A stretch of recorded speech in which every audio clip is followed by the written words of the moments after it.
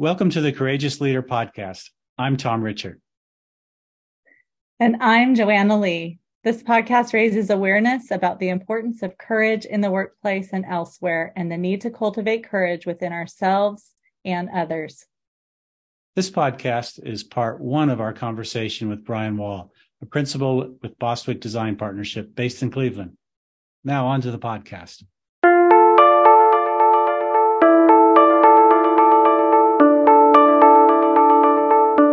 Welcome to the Courageous Leader Podcast. We discuss the need for courage in our work and relationships. Central to effective collaboration is the courage to relate authentically and openly with our strengths and also our requests. My name is Tom Richert. And I am Joanna Lee. And our guest today is Bryan Wahl, an architect, principal at Bostwick Design Partnership. And Bryan lives in the Cleveland area. Welcome, Bryan. Thank you guys for having me. I'm excited to be here today. Great. We're glad that you're here. Could you just give us a little background information, really let the listeners know, why'd you become an architect and why'd you choose that for your career?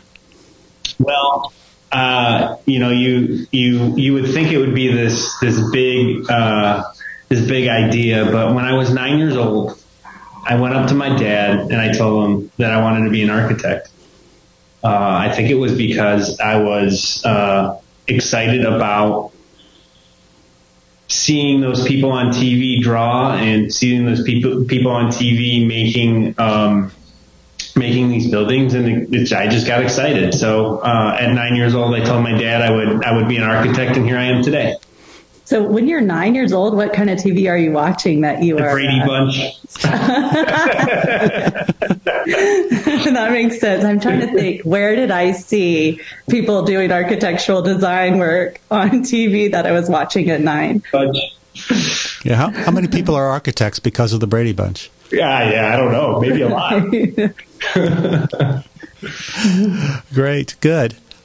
Bryan is really focused on creating project cultures and successful cultures on the projects on which he works. And so, Bryan, when we say successful culture, what makes for a good project culture, and how would you describe that?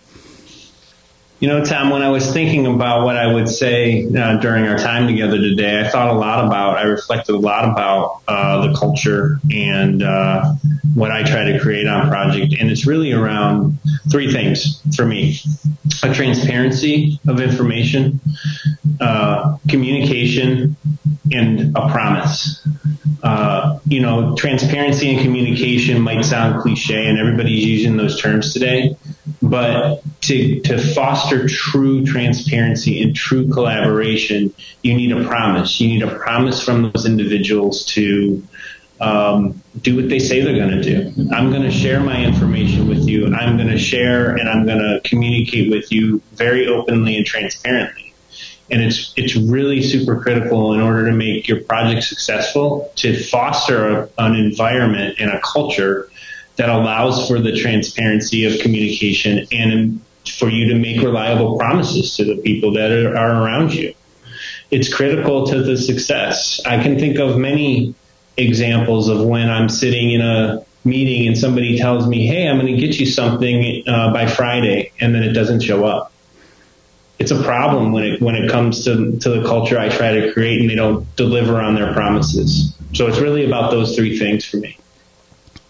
Yeah, we like to use the term active commitment a lot when we're working with others. And you probably have heard us even say that when we've worked with your team. And so there always has to be something along with that promise. It's not just, these empty words. And we have a tendency, because of the way that we communicate normally, we aren't putting into practice that transparency. And so our words mean very little half the time, because what do? We see these other people that we work with and they're like, hey, how you doing? Oh, good.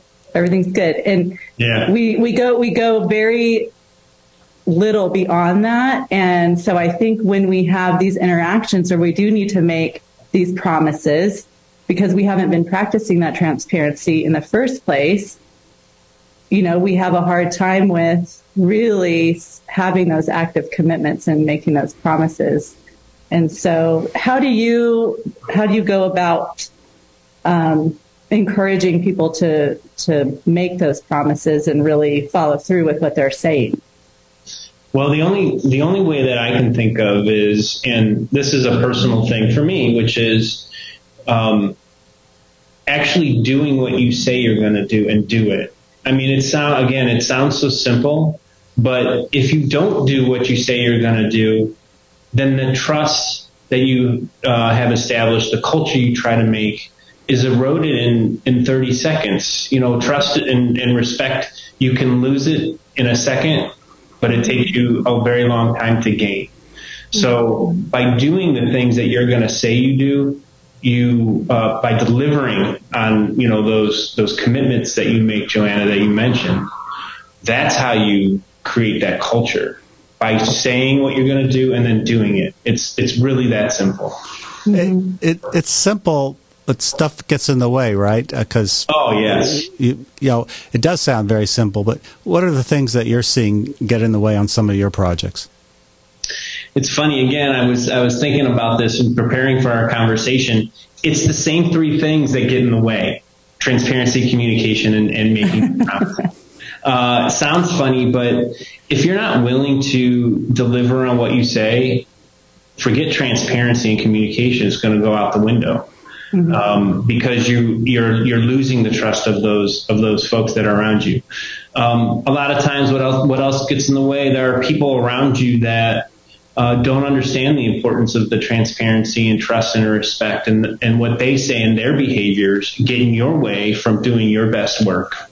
And I would say the other thing that gets in the way a lot of times is our industry is known for has a very long history of projects that aren't delivered in the best ways, on time, on schedule, the way the owner wants them. And it is such an ingrained mindset into the people that work in this industry that it's okay if I miss a schedule. It's okay if I'm over budget. It's so deep. It's hard to get their minds to change. And that's probably one of the biggest things that get in the way, is changing the minds of those that have been doing this for 20, 30 years. Yeah, well, that seems to be across the industry. I mean, just that whole, what has been a tradition. And, right. You have a lot that hasn't changed, a lot that has, but, technology has changed and there's been certain shifts, but you still have people who have been in it for so long, who it's worked. This is how it's worked for us for this long. And, so that's a big challenge, to shift expectation in anything. I mean, if you have, I could think just relationally in families, if you were raised in a family where everybody argues and yells at each other and slams cabinets and, slams doors and all of that, and then you enter into a relationship and you think that's just how things are supposed to go. Yes. And then that's not how this person that you want to be with relates. And that is not what they were raised to do. And so you have to come together and figure out what works. And obviously one doesn't really work as well. It's not as healthy. It doesn't promote the trust. It doesn't promote the transparency. And so, I know my parents had to deal with that. Like one came from a family where that was the deal, and one was like, yeah, we're not going to do this. So, right. It takes that part of being a courageous leader is stepping into what you need to do in the time where it's the most difficult and when others aren't going to follow along. And so for you, I'm sure you've had to model this and show and have it, be carried out to where people have that aha moment, and they have to go through that journey, with you, and you have to, go, okay, yeah, this actually works better when we do it like this. And it is possible to have projects come in on time, on budget. And for you, you've experienced even, more positive results in a very healthy culture. Yes. So So what has worked for you, or do you have something else to add to that? Yes, I have a couple things. Growing up, again, you asked me what made me be an architect, Tom, at the beginning of this. And growing up as a kid, my dad was one of those. My dad was a banker. I mean, he was in the financial industry.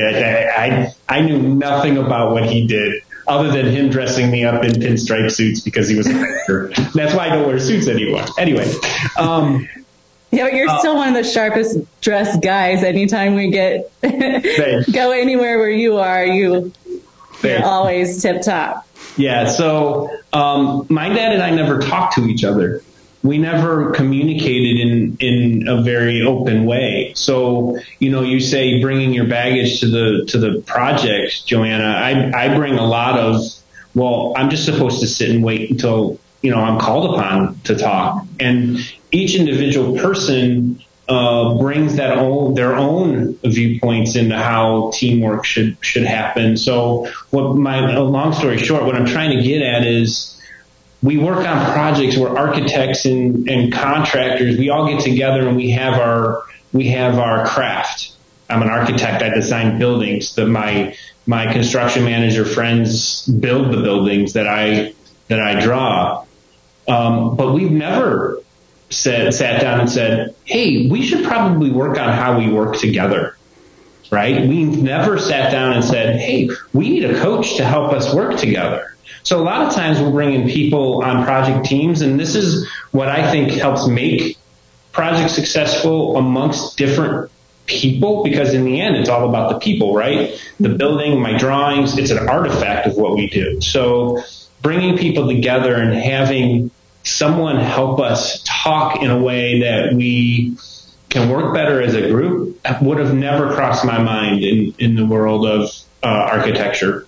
But now that we've done it and we know the importance of it, that's what I would recommend to other teams is take time out of the project to talk about how the team is working, not just about the project itself.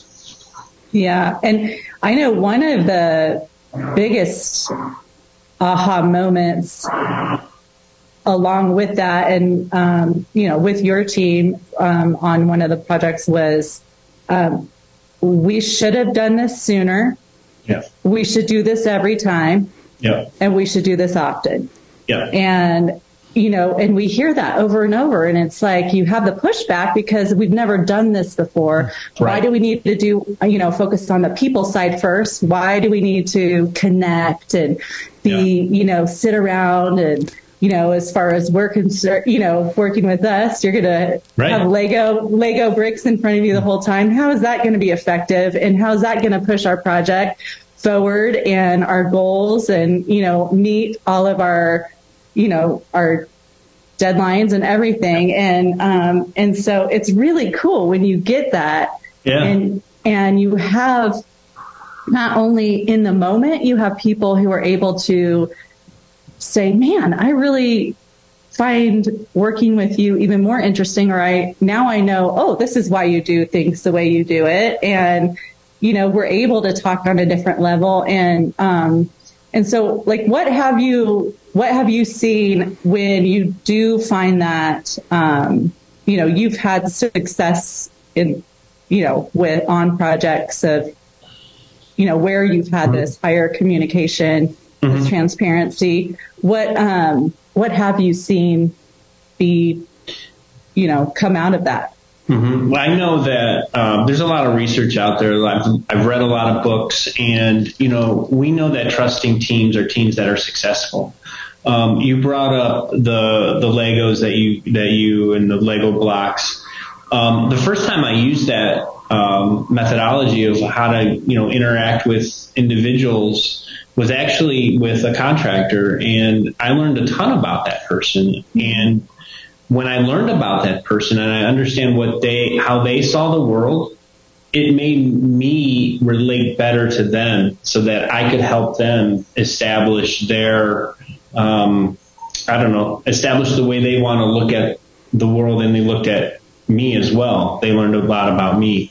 So I would say that the more you can learn about the person around you, the better. I mean, some of the projects I work on, this most recent project I've been working on, it's 3 years. It's 3 years long. I mean, I see the same people day in probably at my project sites over 3 years that I do anybody else. So they kind of be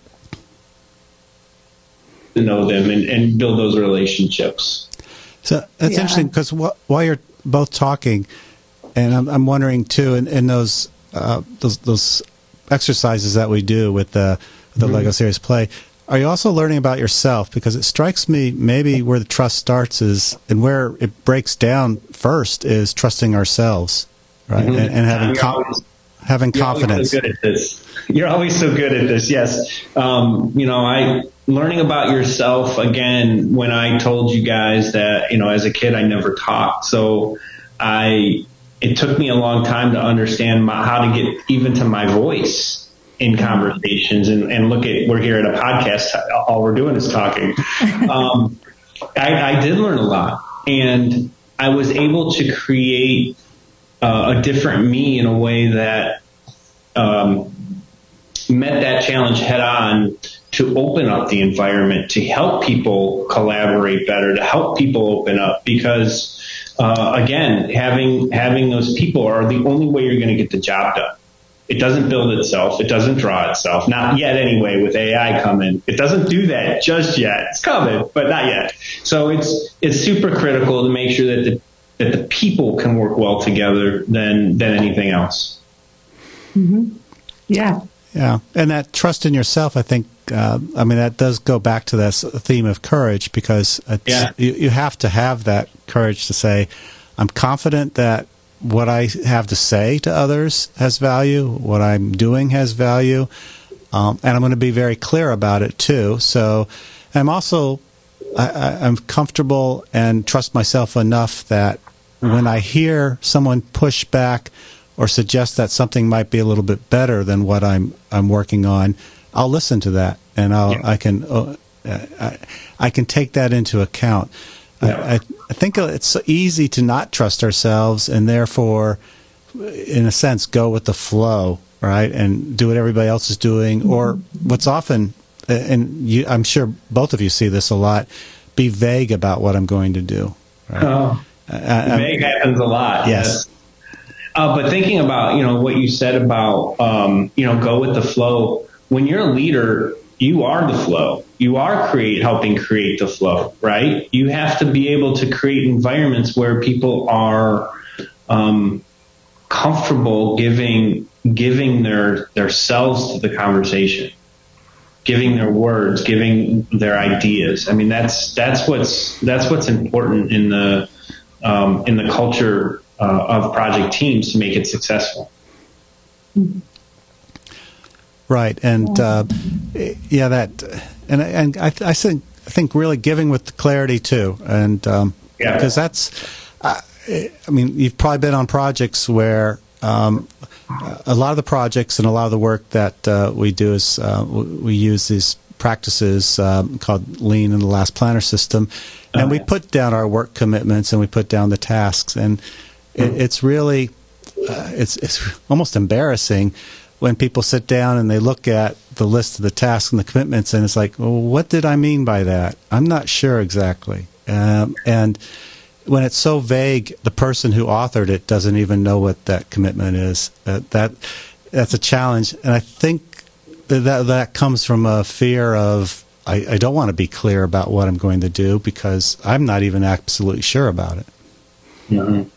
Yeah, it's pretty interesting. I think a lot about my profession as an architect, and I'm an architect, so I can say just about anything I want to about architects because I know how they work. And it's pretty interesting to me that when you ask architects to write down what their steps are in a process, or what they're going to do, or how their work impacts others, they can't. And the reason why they can't is because they've never written it down before. They've never sat down and said, well, I need to do X, Y, and Z in order for the next person to do X, Y, and Z. Or they've never sat down and said, well, I need this decision by this time so I can keep the rest of the team going on everything else. So I think there's I go back to the transparency that I talked about before.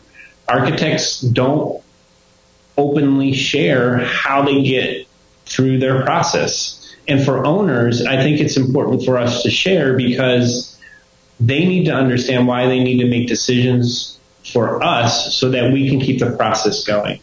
A lot of times owners don't understand what decisions they need and why. So I think it's architects' jobs to really gain their understanding into our process so that we can move the project forward.